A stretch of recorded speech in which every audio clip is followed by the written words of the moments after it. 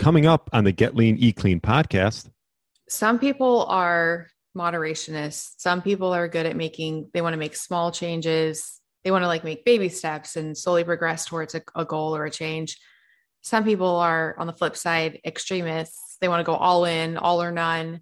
So I think knowing what you are is the first step, and working within that. So for me, I'm an extremist for sure. And I don't do well with moderation. So I every dietary approach I tried, I just jumped in and went cold turkey. Right. I did that with low carb. I did that with fasting. I did that with paleo, and that worked really well for me. But if you're the type of person that wants to slowly make changes, I completely support that. Hello, and welcome to the Get Lean, Eat Clean podcast. I'm Brian Grin, and I'm here to give you actionable tips to get your body back to what it once was 5, 10, even 15 years ago. Each week, I'll give you an in-depth interview with a health expert from around the world to cut through the fluff and get you long-term sustainable results. This week, I interviewed author, entrepreneur, and podcast host Melanie Avalon. We discussed what she learned from trying every different eating style, her favorite biohacks for longevity, the importance of drinking organic wine, along with why you should prioritize protein, the health benefits of deuterium-depleted water, and her one tip to get your body back to what it once was. I really enjoyed my interview with Melanie. I hope you will too. Thanks so much for listening and enjoy the show. All right, welcome to the Get Lean, Eat Clean podcast. My name is Brian Grin, and I have a special guest, Melanie Avalon. Welcome to the show. Thank you, Brian. I am so happy to be here. Thank you for having me. Yeah, it's nice to have you on. Melanie's been very helpful for myself. She's an experienced podcaster. She's co-host of one podcast and has the biohacking podcast as her other one. Yeah, welcome to the show. I'm excited to have you on. We have a lot to talk about today, but maybe before we get into that, why don't you tell the audience maybe a little bit about your background? And I know you have quite a health story as well. Sure. So I first, like a lot of people, came to the whole health world, diet world, ultimately biohacking world for two reasons that I feel like a lot of people go through. The first one was trying all these crazy diets and wanting to lose weight, and then actually finding the diets that worked for me, and then realizing that diet wasn't just about weight loss, that it had all of these other effects beyond that, health-wise.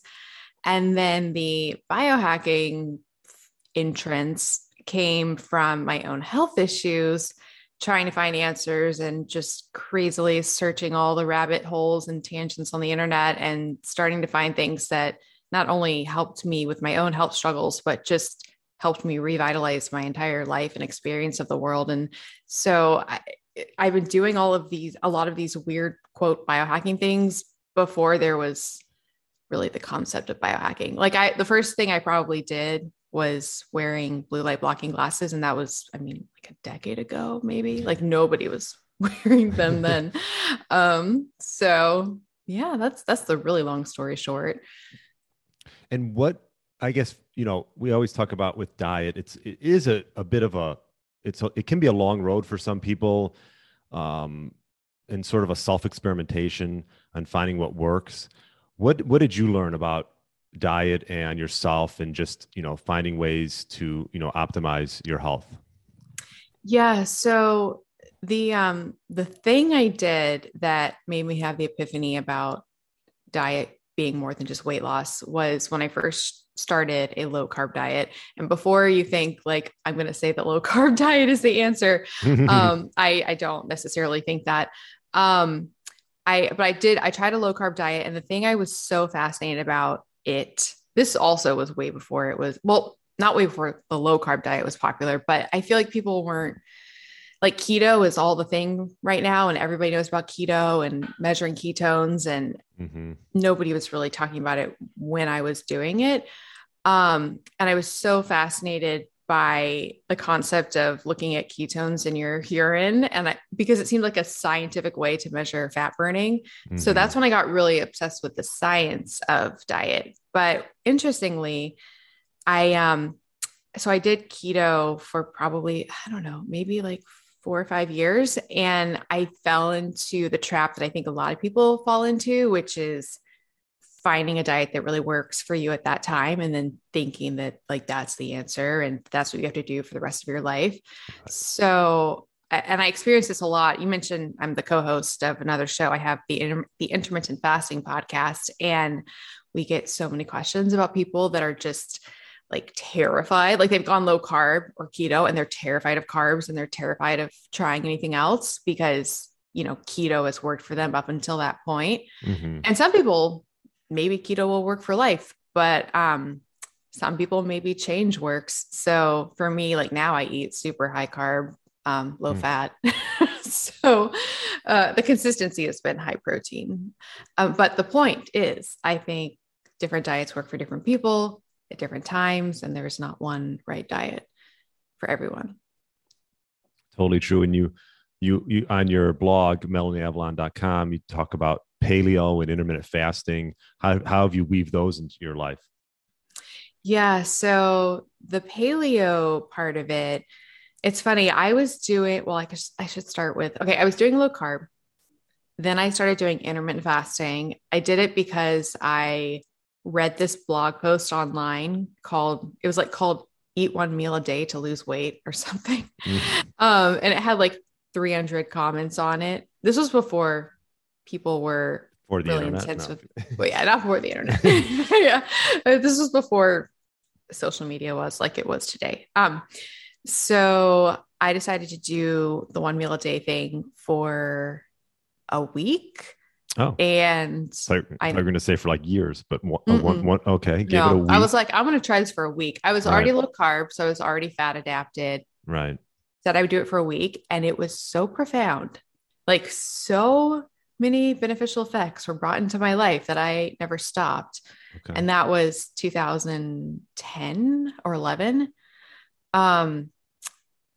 And then the paleo aspect was I was doing low carb, I was doing 1 meal a day, intermittent fasting. I was like, I'm doing all the things. There's what else do I need to do? But I was still eating like processed, like keto and like artificial sweeteners and all of that. Mm-hmm. And I read Robb Wolf's The Paleo Solution. You've had Robb on the show, right? I have had Robb. Mm-hmm. I love Robb. So he's my hero. I read The Paleo Solution and I was like, I guess I'll try this whole paleo thing. And then I kind of like when I first went low carb, I realized, oh, there are so many effects from what I'm eating that I didn't even realize. Like my skin cleared up even more. My energy got better. I just felt better. So my approach to paleo was basically like meat, fruits, or not fruit at that time. It would have just been like meat and vegetables basically, but I cut out all of the processed stuff that I've been having, and it was amazing. So I still exist within a paradigm of whole foods. Right. I like to do low fat or low carb. I don't like to combine them. But yes. Yeah. I mean, I think there's a lot of ways, like you mentioned, that individuals can eat. And obviously a lot of people are getting into low carb and keto. And I will say for myself, I enjoy low carb. I think mentally, I just feel better throughout the day. As far as like 1 meal a day, okay. On some days I go 1 meal a day. Some days I feel like I want to just eat more than 1 meal. And so I'll have 2 meals, but it's like our buddy, Brad Kearns, I think, talks about 2 meals a day. I think it's a good rhythm to get into for like majority of people. I don't think everyone's maybe built for 1 meal a day, especially if you're trying to build muscle, but 2 meals is I think a good rhythm personally to get in for most people with really minimal snacking and just eating whole foods, right? I agree so much. I agree is that, yeah, 1 meal a day, everybody is not cut out for that. And when I say 1 meal a day, I don't do like 1 hour. It's like 5 or 6 hours. Oh, so it's like luscious, right? You give yourself a nice time to eat that meal. I feast every night. For a very long time. But yeah, I think 2 meals a day works really well for a lot of people. And again, it's just finding what works for you. But I do think most people could benefit from that. So do you, like when you're doing 2 meals, about how many hours does it end up being in that window? Yeah. So I typically, what the routine I'm in right now is I will go fasted throughout the day and work out perhaps around 1 o'clock ish. And then, probably break my fast after that. So I say I probably on average break my fast around 2 o'clock. And then that window's open for about probably 4.5 hours. So 2 to 6:30, let's just say. So I have one meal at 2:30 ish, and then another meal at 5:30. We like to eat early and be done. I don't like to eat too late, close to bedtime. And so that's when I typically do my 2 meals. So you're actually probably eating in a smaller eating window than I am with my one meal. Yeah. Yeah. And when you say high carb, are you just, I'm assuming you also prioritize protein, you mentioned. So are you doing like a lot of vegetables and some type of meat, fish, chicken mix? Yeah. Yeah. So the consistency through all my dietary fluctuations since having these epiphanies is the high protein aspect. And I do really well with lean animal protein.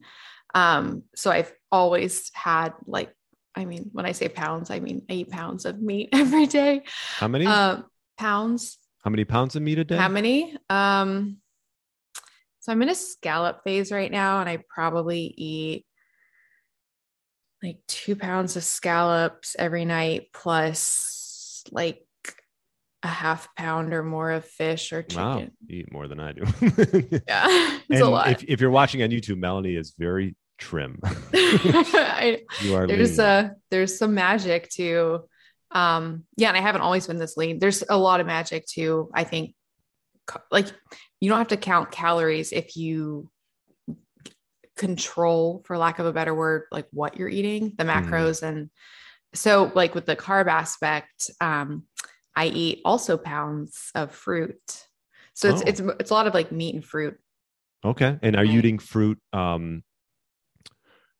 you eating fruit on its own, or are you eating it with meals? I'm just so crazy because I have the same pattern and people always want to know it. It's funny. People always want to know.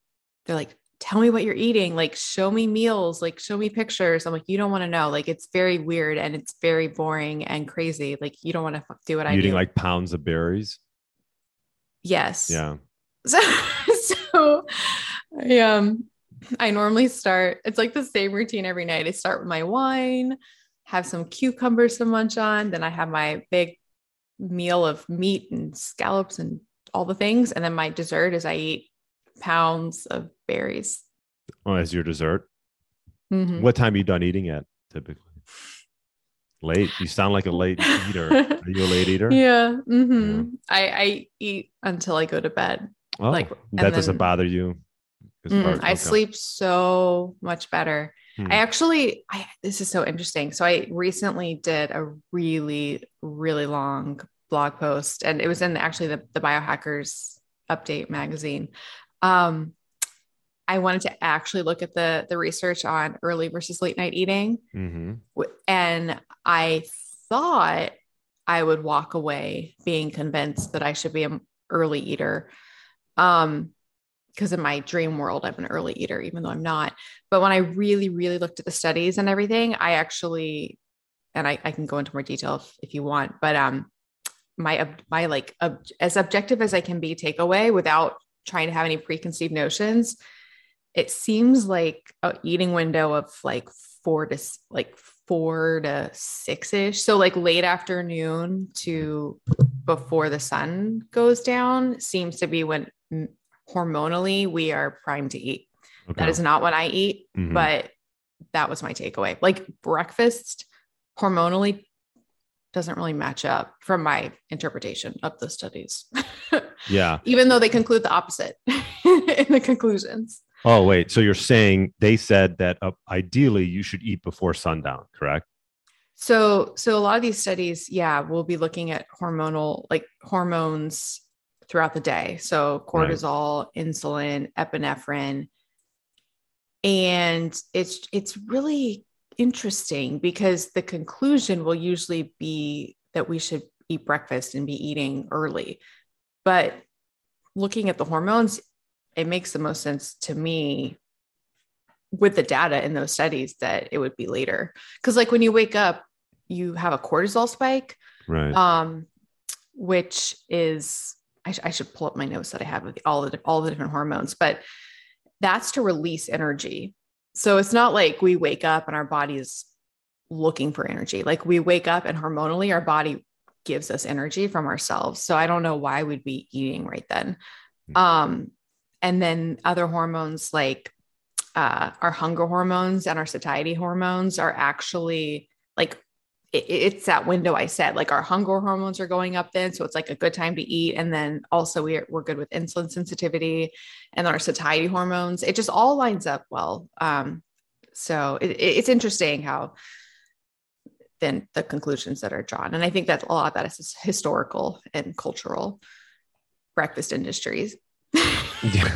involvement. Oh yeah. Well, if you think about what a typical breakfast is, I mean, it's almost like a dessert, right? That's where a lot of the refined carbs and sugars come into play.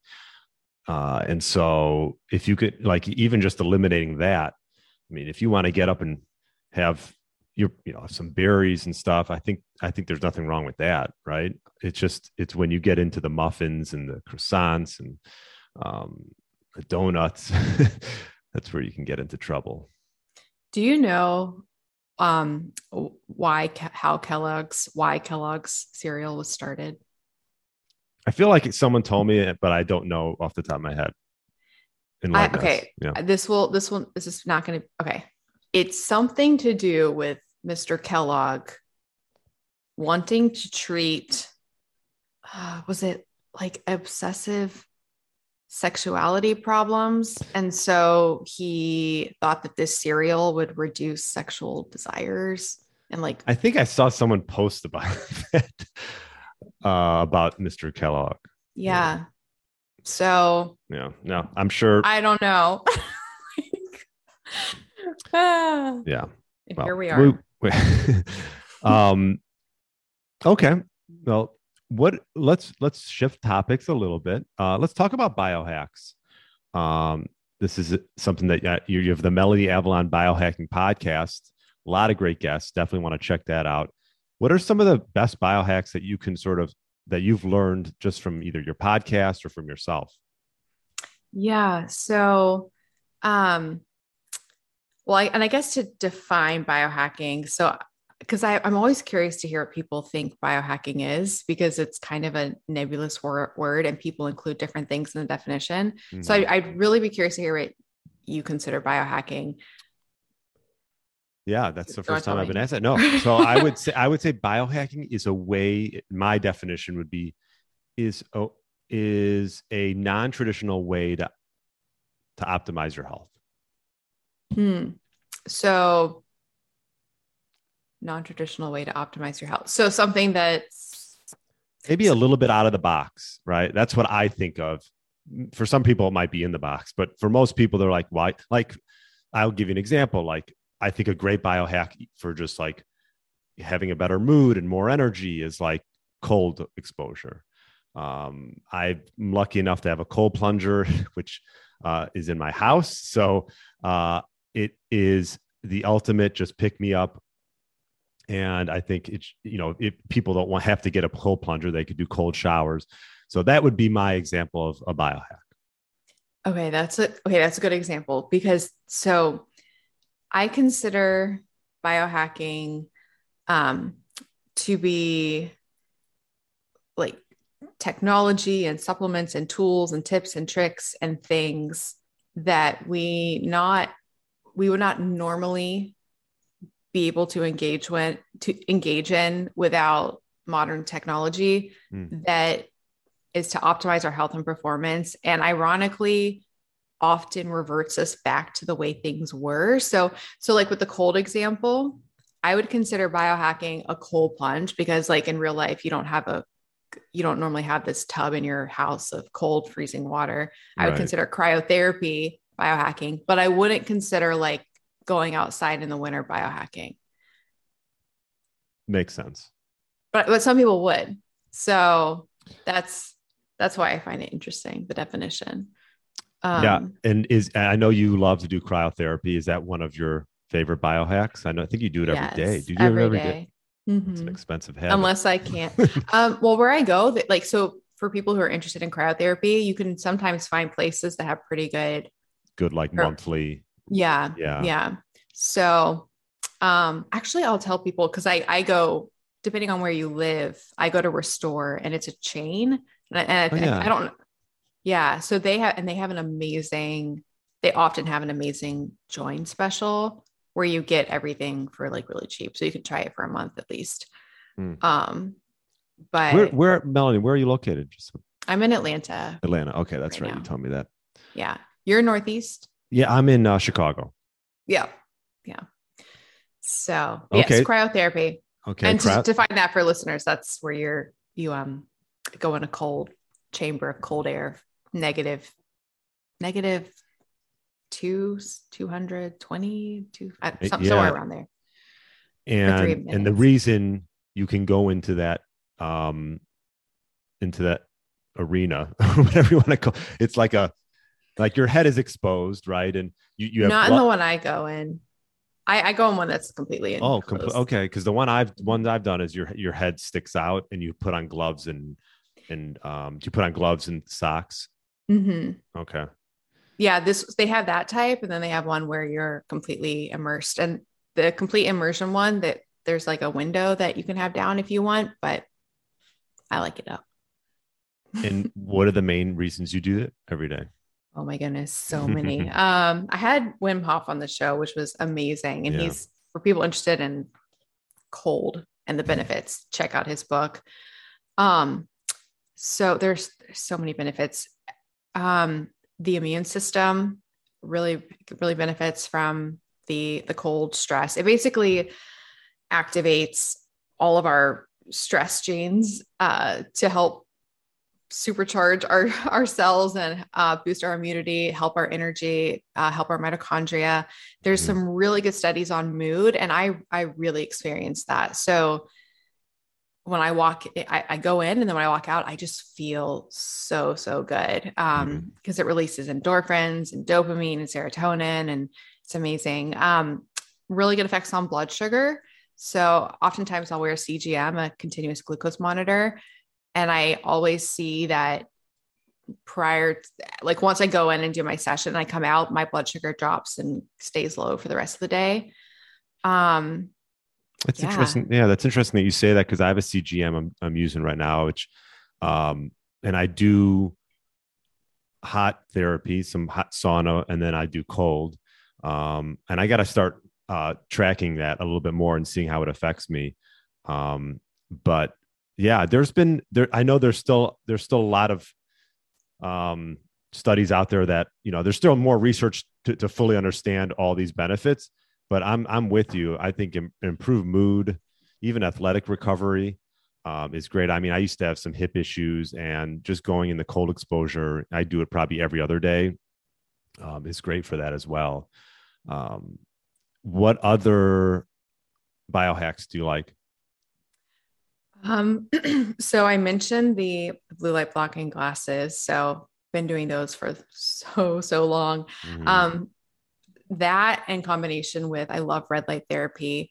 So I love it for well, I'm sorry, when you say red mhm, light therapy, maybe explain that so people sure. understand. So red, and I'm looking at my device, Yeah. red and near infrared light therapy. Okay.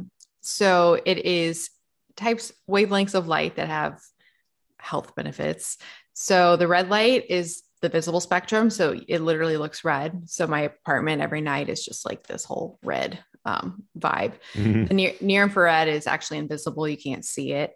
But exposing it to your body. So it has, both of them have these benefits, but anti-inflammatory benefits. So it's really great for muscle recovery.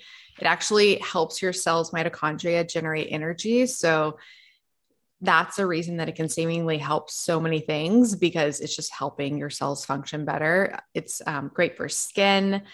I love the mood, going back to like the light and the mood benefits. We're exposed to so much blue light today, which is not natural and can be create insomnia and stress and headaches and things like that. So I like to combat it with bringing red light into my life, which is more of the type of light that would be in the rising and setting sun. So Mm-hmm. I find I actually usually have a red light device on 24/7. I don't have it on right now because it's a little bit, there's a fan in it, but I love it. Can't see my life without it.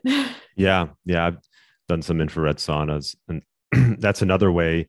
The nice thing about the infrared sauna is you're not like in a steam shop sauna, right? Like you can sit in there for 45 minutes and just get a good sweat. And we all know how important it is to sweat. It's, it's our biggest organ, our skin, and for detoxification.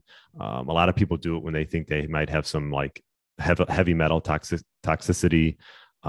So yeah, I mean, you can now buy sort of like you said, you can buy almost like these shields, right? And you don't need a whole sauna per se, right? Well, so I should clarify. So sauna is actually different. It's far infrared.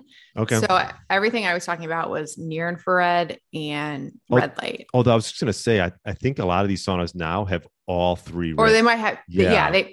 but the part that makes you sweat, so that like the part that's required for the sauna is the far infrared. So like near infrared and red light, it doesn't really make you hot or anything like that. Okay. It's more surface, but the far infrared but you're right. The saunas often have all three now. All three. Yeah. But the far infrared is the one that actually goes in deeper and heats you in from the inside out. What feels so amazing about it, and I'm sure that you've experienced this, is a normal sauna, a sauna that's not infrared, a heat sauna, a traditional heat sauna heats you from the outside in. So it's you feel really hot. Like it requires you to get really hot to get the benefits. And you can't stay in there for that long either. Yeah, exactly. Compared to far infrared, it's kind of like how you can, so you feel it and you're hot and you sweat, but it's kind of like how you can have a fever and not necessarily feel like super hot. It can give you a fever, an artificial fever, even though it's a real fever, but artificially induced through the sauna, without requiring you to be super uncomfortable. So like I do my sauna session every single night and it feels so good. But heavy metal, it's amazing for heavy metal detox, because I had heavy metal toxicity. And there's a lot of studies on heavy metal excretion. How did you know you had heavy metal toxicity? I got tested and hair mineral test? Blood, okay. hair as well, but blood was the one that was a red flag. So your levels are supposed to be, this is a testament to how much fish I eat. Your levels are supposed to be like, I'd have to look again, like 5 or 10 or something or less. Too much sushi. Mine were 30. Too much sushi? Too much. I know what I was okay. I feel very strongly about this. I was historically eating just low mercury fish. So I was eating tilapia, barramundi by a certain brand, shrimp, scallops. I didn't understand how important it is. It's hard. Okay. I feel so passionate about this. It's hard because you don't see the mercury in the fish. Like, so it can seem like not a big deal. So I moved to LA and I started I was like, it's not that big of a deal if I have like a little bit of this higher mercury fish, or if I have like a piece of swordfish. So what I've realized since then, if you have one piece of swordfish, if you like look at the data, if you have one piece of swordfish, that's like a normal amount of mercury for a piece of swordfish, it could be the equivalent of eating 300 pieces of tilapia in that one piece. So I really encourage people to don't be take it seriously, the mercury in fish. Yeah. Because like you said, it's almost like a silent killer, but it's a silent toxin that you would never know. Did you start feeling symptoms of anything that you would I literally thought I was dying. So you really felt it. Okay.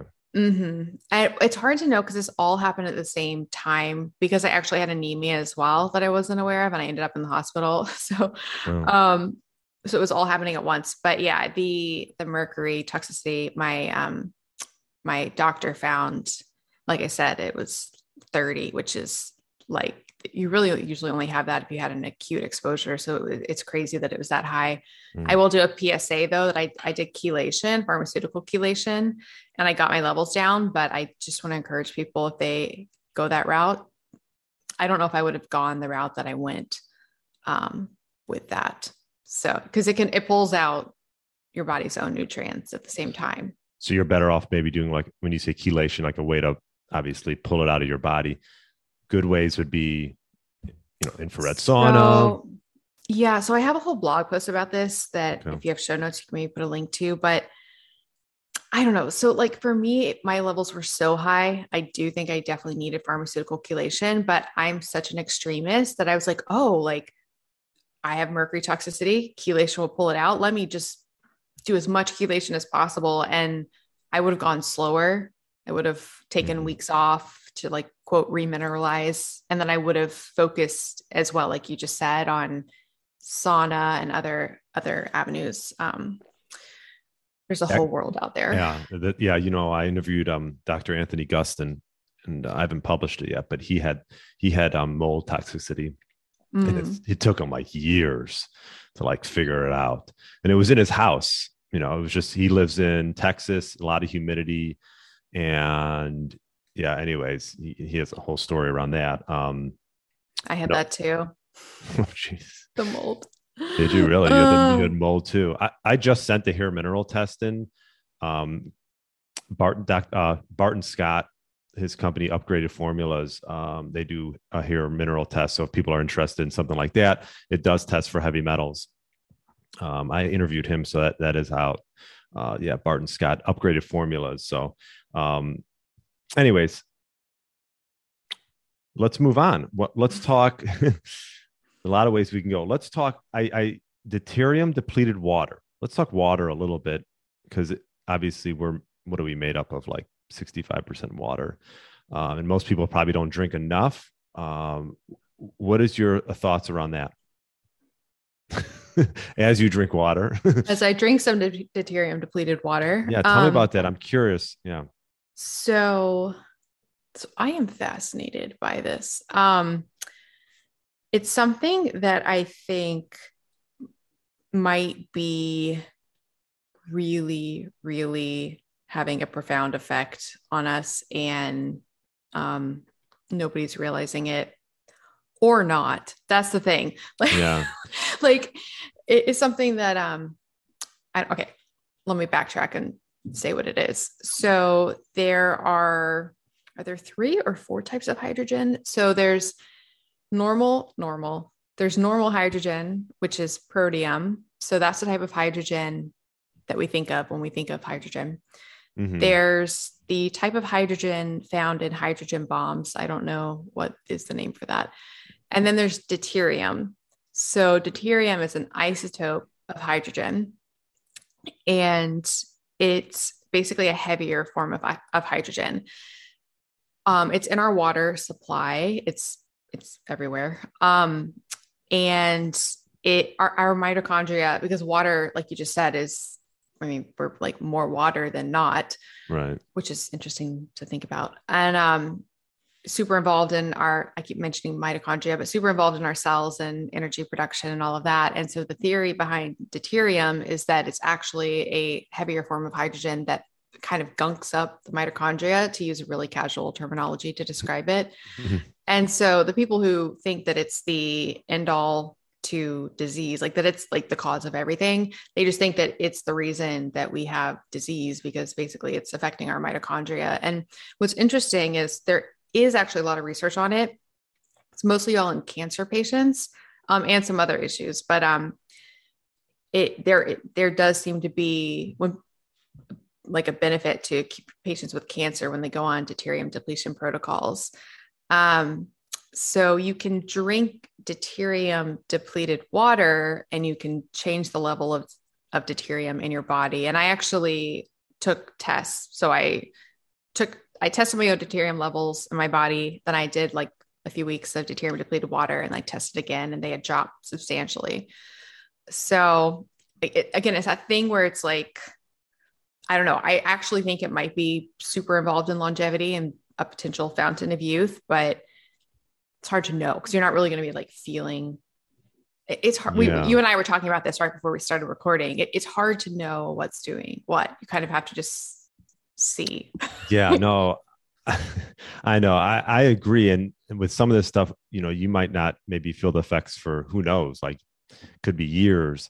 But I also feel the same way with CGMs a little bit. I like having a CGM on me, but when you're I think if you they get the greatest benefit of a CGM, you have to like single out foods, eat them, see how they affect your blood glucose. Because if you think about most of our meals, at least for myself, I eat them all together and as one.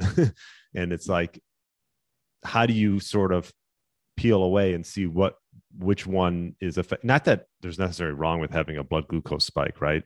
As long as you come back to a good baseline. So anyways, that was just a thought of mine. Yeah, no, that's really interesting. And I guess for me, like I was talking about earlier, I tend to oscillate between two very different, but like measurable dietary approaches. So I'm doing either low carb or low fat. Mm-hmm. So rather than me seeing this one food affects my blood sugar, I kind of see like, oh, a low carb night has this effect compared to a low fat night has this effect, or high carb. Is it, can you tell it on the CGM, are you seeing a difference? Yes, but for the majority of the time that I was experimenting with the CGM, I was mostly doing the higher carb approach. I actually want to do it again and do it while I'm doing low carb, but I did see some. And yeah, I also noticed the CGM is actually a reason that I started taking berberine. And I definitely saw lowered average blood sugar levels with berberine. Do you take berberine? I don't take berberine. And maybe explain to the audience what berberine is and why you started taking it. Yeah, so I am obsessed with berberine. It's do you sell it or no? I don't. I want to make one soon, which is exciting. I'm trying to figure out the right form and method. Okay. But mostly the right form, because there's this whole dihydroberberine, which is said to be superior for blood sugar regulation, but I'm on the fence about it. But it's the only, I don't want to say only, it probably is only, it rivals metformin in clinical trials for blood sugar control and diabetes. So it has a really immaculate effect on blood sugar levels. So, and it's advertised, if people are advertising, people take it for blood sugar, but if you actually look at the research, it has so many other effects on like reducing cholesterol and treating bacteria. Oh yeah. Antimicrobial. It has just a wide spectrum of benefits, and it's a natural herb. So you're kind of sidestepping the potential issues of, pharmaceuticals and their potential side effects. Okay. So you take it with food when you eat? I take it. People do take it before meals. I actually just take it in the morning. Okay. Yeah. So that's another biohack. See, that's interesting. So yeah, I'm going to think about that. Because I was saying supplements earlier, but it's funny because when I think about like herbal supplements like berberine that's been around for, I don't even know how long. Like, do I consider that biohacking? I don't know. Well, it is a supplement. You mentioned supplements, potential supplements. And I would say the majority of people aren't taking it. But I have heard a lot of good things with berberine. So that could be even like, for example, like apple cider vinegar. Have you ever done anything with that? I have in the past, like a shot before eating and stuff like that. Did you eat it? Did you drink it straight up? Because I think the first time I got apple cider vinegar, I didn't know you had to cut it with water. So I just had it straight up and I was like, whoa, this is like, it was intense. Yeah. That was, reminds me the first time I did a shot in college, and I was so naive. I didn't know alcohol. I didn't even know what alcohol tasted like. And I just remember it did not go well. Yes. If you want to go down that rabbit hole, I remember I've had one cigarette in my whole life. And I would think I was a freshman in high school, and it was a Marlboro Red, and I got sick, threw up, like dizzy. And I was like, okay, that's not for me. So if you ever want to like not do, or maybe not have your kids do something, just get them sick the first time they do it, and they probably won't do it again, at least for a long time. I mean, I've never had a cigarette since, but anyways. Two related thoughts to that.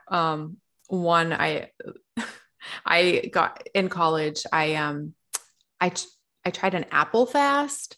So you're supposed to like just eat apples for 3 days, and then I ended up doing it for 11 days because I felt so amazing. And then I went to a party. So I wasn't drinking or anything during that. Then I went to a party and I drank what I normally would have drank. But this is after only eating apples for 11 days. And I haven't had hard alcohol since then. That was like the worst experience. What about an apple? Yes, I have had apples. Okay. I have had apples. But the second thing was, have you ever experimented with nicotine patches? You know what? I see that this, like, some people do like a nicotine gum as a way, as like what's his name? Ben Greenfield always talks about this. Lucy, I think, is the brand he promotes. Is that sort of the same idea? Yeah, it's the same idea. I haven't done the gum, but historically I've played around with the patches because they have actually a lot of potential health benefits. Mm-hmm. So right, nicotine on its own. Mm-hmm. Cognitively, well, you get a really nice dopamine hit, which is not surprising given nicotine, people being addicted to it. Right. But preventative for Parkinson's, actually, which is super cool. Wow. But what made me think of it was the getting sick. If you put on too big of a patch, oh my God, you will just, yeah, I have done that and it's not good. It's like throwing up in the bathroom, not good. So, yeah. But I actually am really interested in nicotine. I haven't done them in a while, but I think there's a lot of potential.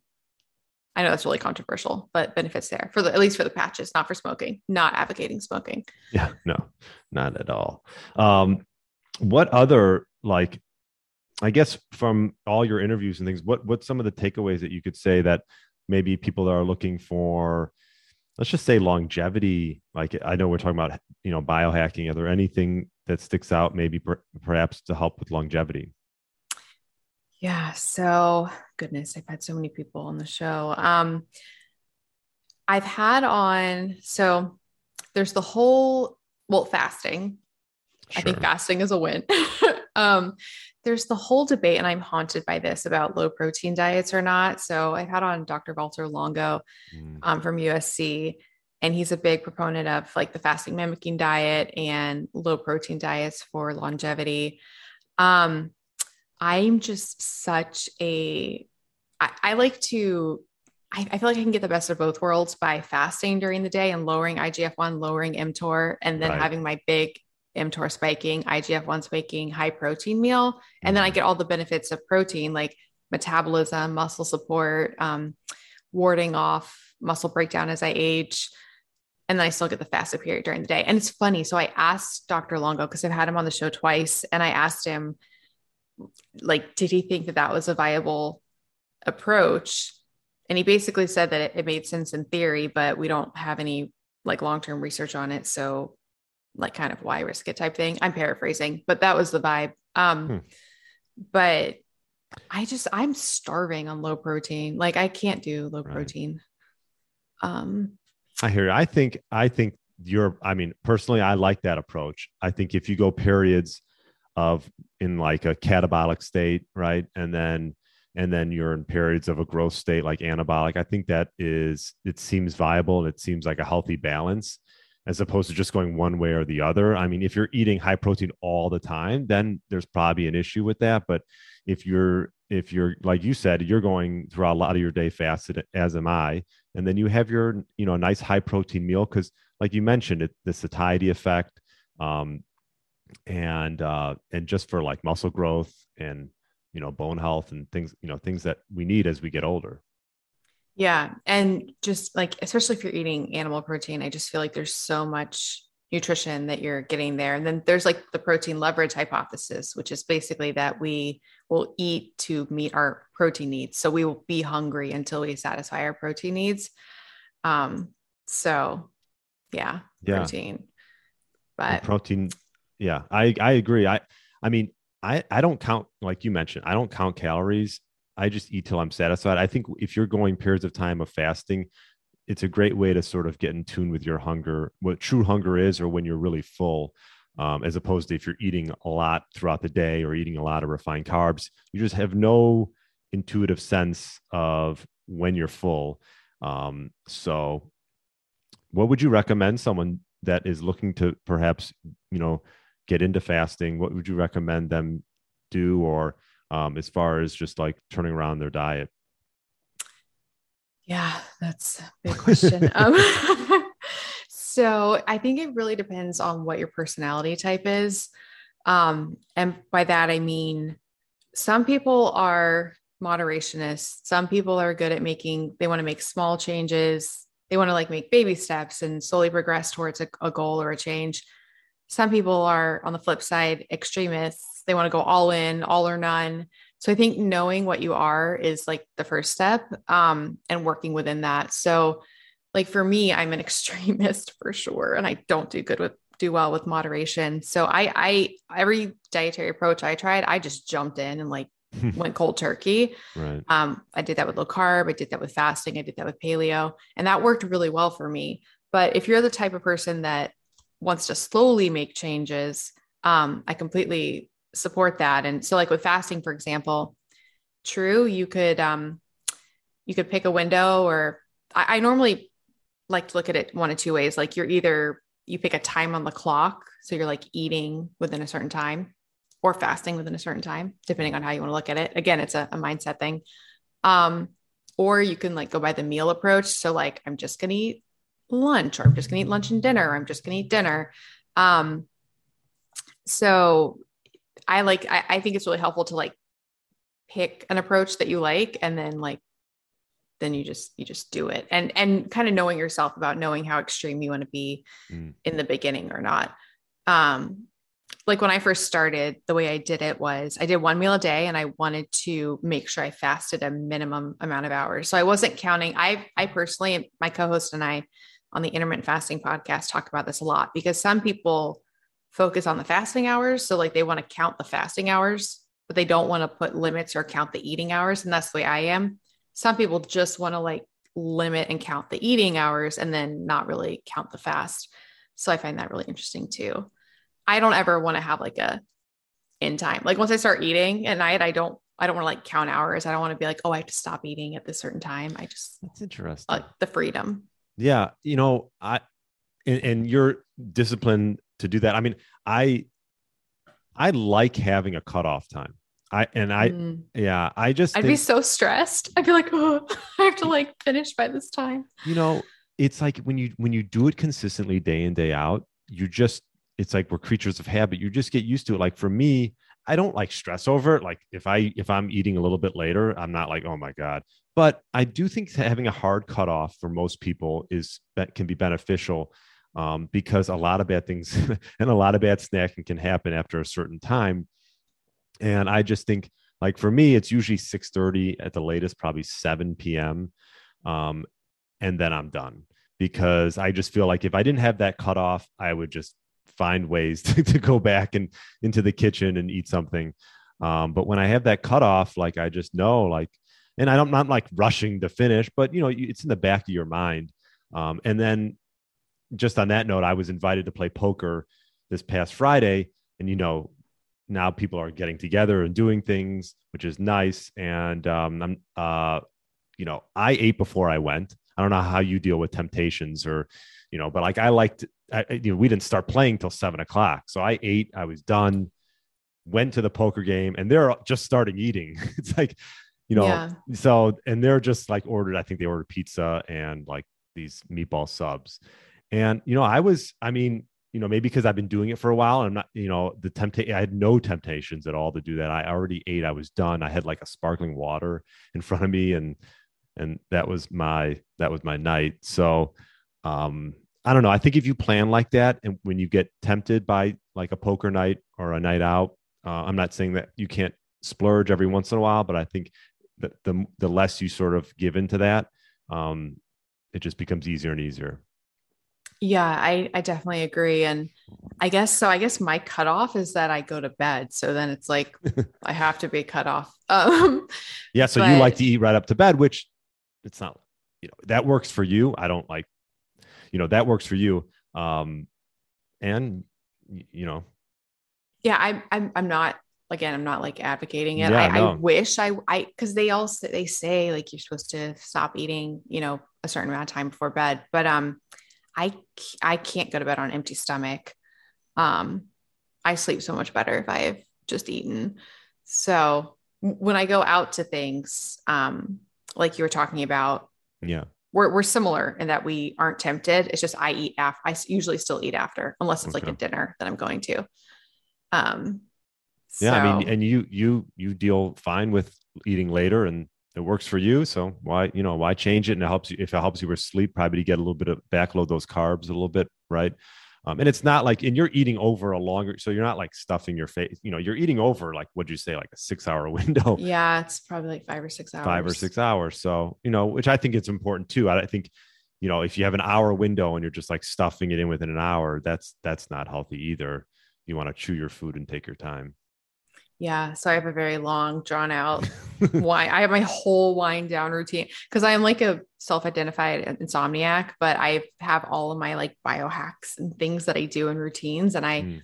I'm proud to say that my Oura ring says I sleep pretty well now. So as long as I do all the things.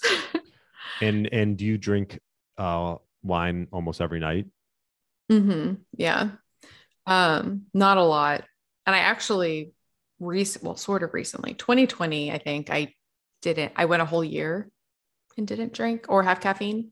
I wanted to Mm. see what it was like to like have nothing. And it's funny. Yeah, it was 2020 because my New Year's resolution for 2021, most people's it's to start drinking or stop drinking.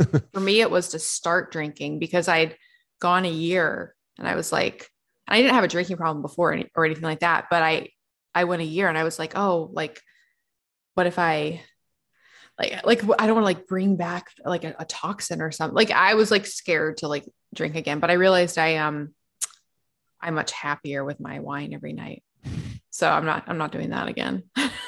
No. And I know you're drinking like Dry toxin, farm wines. yeah, dry farm farms, yeah, Yeah. organic, Low low, sugar, low alcohol. It makes a big difference. yeah, Now when I go out, if on the rare occasion that so when I go out, because I get this question a lot about what wine to drink, especially if you're not drinking dry farm wines, which is a company that goes all throughout Europe and they find wineries that are organic and they test the wines to make sure they're free of additives and alcohol and mold and pesticides and all the things. So when I'm at restaurants, Google, like if you're looking at the wine list, Google, right, type in the producer and then the wine and then the word organic. And you'll be able to, usually the first search, like the first few hits will tell you if it's organic or not, because people don't realize there's so many wines that are practicing organic practices, but they're not like labeled organic. oh, So when I'm at a restaurant, I always feel bad if I'm like on a date or something with somebody new. I'm like, I'm so sorry. I have to like go through every wine and find the one that's organic. yeah, Because there usually are some. interesting, So, yeah. Yeah, that definitely makes a difference. I'm sure can you tell a mhm. difference if you have just like a Oh normal yeah. one? Yeah. Big difference, like Yeah. sleep, reaction, everything. Okay. So Good to know. I'm not a wine drinker. My wife is. So I always we do get some dry farm wines from time to time, and I just give her a hard time when she's drinking the other ones because yeah. And especially if you drink it because they're drier and they're lighter. If you go and drink like conventional wine, so like the majority of wine in the US is all owned by like there's only like a few head companies that own the majority of the wineries, which is crazy. Or like it's all under like the big brands, but they can actually add in like colors. Like it's really frustrating because if you look at the back of a wine label, there's not an ingredient list. So you assume it's just grapes, but it's right. not. It's all these other things. They should make that. like a thing. There should be an Yeah. ingredient list on Yeah. wines, right? You would see, so like in conventional things, you would see things. If you ever drink a wine and it makes your teeth like actually purple, which happens sometimes with cheap wines, it's because it has something in it called mega purple, which is a dye Mm. to like, that's concerning. And there, yeah, a lot of other additives as well. So it should be, we should let, like, what's the word, lobby for better regulation. What just a few more questions and I feel like we're just talking, we can go on forever, but what would you be? This is a question I ask all my guests. So I'm going to ask you. Ooh, I Yes, love are you these ready for questions. these? I I'm mean, ready. I love if these. you were going to give one tip Oh, to an individual who's looking to get their body back to what it once was, like 10, 15 years ago, what one tip would you give that individual? oh, I have so many Right? It's tips. tough to pick one. But Okay. Um, I think I would say, okay, this is one tip, but it's going to require like an explanation. So it's not like one sentence. okay. Basically, it's that um there is a lot of magic, I think, that can happen if you, this is like a longer tip. So people will think they're doing low carb or they'll think they're doing low fat, but they're often not. So I think there's a lot of benefits that can happen body composition wise if you eat moderate to high protein and you actually do low carb or you actually do low fat. And so by like low fat, I mean like 10% or less, so like not adding fats, or for low carb, 10% or less, not um, going a little bit over that. And if you, this is a longer tip, I'm making this a longer tip. And if you combine that with some sort of fasting window and whole foods only, I think most people can not have to count calories, eat as much as they want, as long as they exist within that paradigm. Um, and it's cool because you can try both, just not at the same time. So like you can try the low fat, you can try the low carb, but I'm all about like, I love just like eating as much as I want. And I find that if I exist within One of one of those. those, I actually want to write a book about this because there's so many books about low carb or keto, or there's books about low fat and vegan. Like I want to write a book about why they actually both work Right. if you actually do them correctly. Right. And to do them correctly is to do them separately and to prioritize protein. Mm-hmm. And make sure they're actually low. Like, so actually Right. 10% or less. Because what's really annoying is there's so many studies on like low fat or like low carb, but it'll be like 30% fat or 30% carbs. Mhm. And like, I actually don't think that applies. Like I don't think you can do a study on some of these macronutrient setups and draw conclusions about low carb or low fat, because I don't consider them low carb or low fat, but they'll say that they are. So, because once you have like a certain amount, like I think you need to be at that really low state to get the metabolic effects, Yeah. which I could go into more, but yeah, that's like a long No, answer. I know I do. I like that tip. I think you can try both, right? Where you're moderate to high protein and low carb, or moderate to high protein and low fat, and sort of see what works best for you. How's your satiety, your body composition, your mood, things like that. And pick one or the other and see how it works. And yeah, I mean, I like that as a tip. Does that sound about right? Can I give a second hack? Can I give a hack for people who are doing low carb and Bonus. okay, bonus hack. This Yeah. is for the people who do low carb, higher fat or moderate or high fat, and they still want to do that, but they like want to make it work better. If you do low carb, high fat, and you make all of the fats that you're adding C8 MCT, you might see radical changes. So like not other fats. So like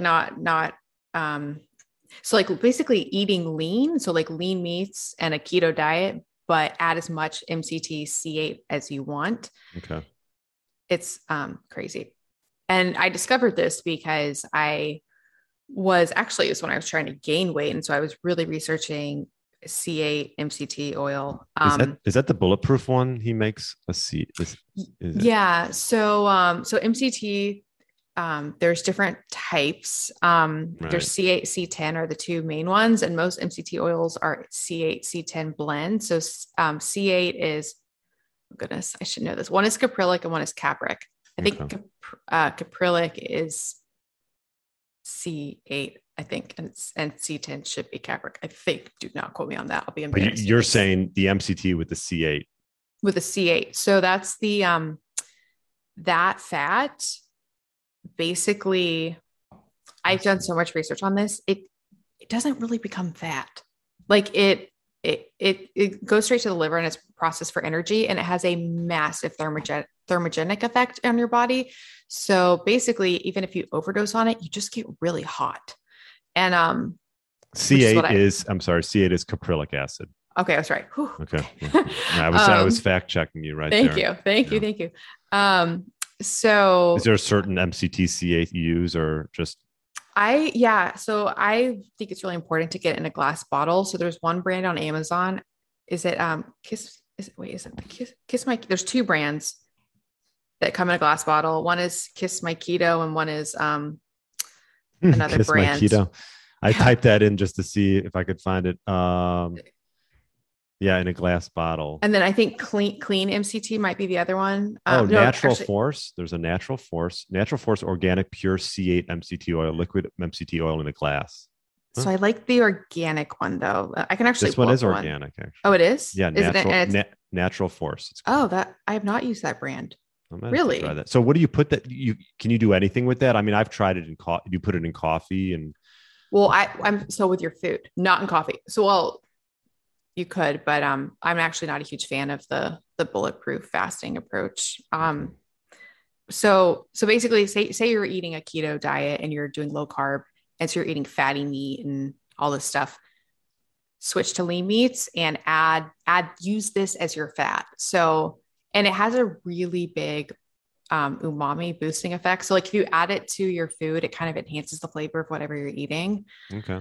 You can't really taste it though, right? It's just a neutral taste. I think it tastes so good. Really? You can't taste it by itself, but when you put it in the food, it makes it taste. Are you just drizzling it on? Is that what you're doing? You just drizzle it onto your food, whatever it is, steak, vegetables. But when I was eating it, so when I was doing this experiment, and I know it's not just me because I was doing this and talking about it, and then this girl on Instagram sort of started, not a whole movement, but she started doing this and talking about it, about how it was a thing. And then other people were trying it. I was literally I was adding to my diet probably like 1,500 calories of this because I was adding a lot. And I like adding that to what I've been eating, and I lost more weight doing that because you just increase really satiety too, right? Increase satiety. Yeah. And really revs up your metabolism. So, I think that can be a huge thing. And you're drizzling it on after you cook the food, or yes, I was actually like adding to my cooked food. To your cooked food. Interesting. I'll have to check that out. Kind of like a dipping sauce. Really? Wow. Yeah. Okay, there you go. Well, Melanie, this was great. If people want to learn more about you, where should they go? Yes. Well, first of all, thank you for having me, and thank you for entertaining my crazy rabbit hole tangents. Like I'll just talk about all the things forever. So my main website is melanieavalon.com. I'm on Instagram at Melanie Avalon. The two shows are the Intermittent Fasting Podcast and the Melanie Avalon Biohacking Podcast. I have an iTunes app if you have food sensitivities called Food Sense Guide. And I have a new supplement line that I'm so excited about, and that is avalonx.us. And the first supplement I made, actually, to answer your longevity question, I think this one is huge. It's serapeptase. It's my favorite supplement ever. So, yeah, that's all the things. Okay. Serapeptase. Maybe why don't you give us a quick intro to that? What is that? Yeah, it's a proteolytic enzyme created by the Japanese silkworm. when you taste, although we make it in a lab now, so it's vegan, when you take it in the fasted state, it goes into your bloodstream. It breaks down non-living and potentially problematic proteins in your body. So it really helps anything where your body is reacting to proteins. So I started taking it because for seasonal allergies, it will clear your sinuses, like just clear, brain fog. And I stayed on it for all the other health benefits. So reduced inflammation. There are a lot of studies on it that it can reduce cholesterol, enhance wound healing, help with pain, even break down amyloid plaque, both in vitro and in vivo, which is crazy. So it's just, it's like kind of like how fasting can help your body just on so many levels, do so many things, like with cellular cleanup and just functioning better. It kind of does that. It's amazing. I love it. Wow. Yeah. So you started using it and you're like, I got to come out with this myself. Yeah. I started taking it like 5 or 6 years ago. And I always knew if I were ever to start a supplement line, which I wanted to do because we were talking earlier about sketchiness with wine. The supplement industry is so sketchy. Yeah. So I knew I wanted to make my own brand at some point so I could make because I want to feel good about what I'm putting in my body. So the best way to do that would be me make it myself. So, it's so hard to find supplements without fillers, or with transparency on ingredients and sourcing and lab testing. And so I'm so grateful that my partner has been so amazing, because my supplement business partner, because I've been so neurotic with like the sourcing everything. Is it, I'm just looking right now. Is it available yet or not yet? It's pre-order. Oh, no, it's available. So is it saying pre-order? AvalonX.us. Oh, okay. I was looking on MetalyAvalon.com. It says it's. Oh, I should change that. Mm-hmm. Thank you. Yes. It says pre-order, but no, I see it now. AvalonX.us. Okay, there it is. Yeah. And we're actually launching our next supplement very soon. I'm so excited. We're making a magnesium, a full spectrum. Yeah, I remember you saying that listening to you. Okay. Yeah. Wow. Lots of great stuff, Melanie. Well, this was very enjoyable and I appreciate you coming on. Yeah. Thank you so much for having me, Brian. I'm super grateful. I super appreciate it. It is an honor, and congrats on all that you're doing with this show. It's helping so many people. So thank you. Thank you. Thanks for listening to the Get Lean, Eat Clean podcast. I understand there are millions of other podcasts out there and you've chosen to listen to mine, and I appreciate that. Check out the show notes at briangrin.com for everything that was mentioned in this episode. Feel free to subscribe to the podcast and share it with a friend or family member that's looking to get their body back to what it once was. Thanks again and have a great day.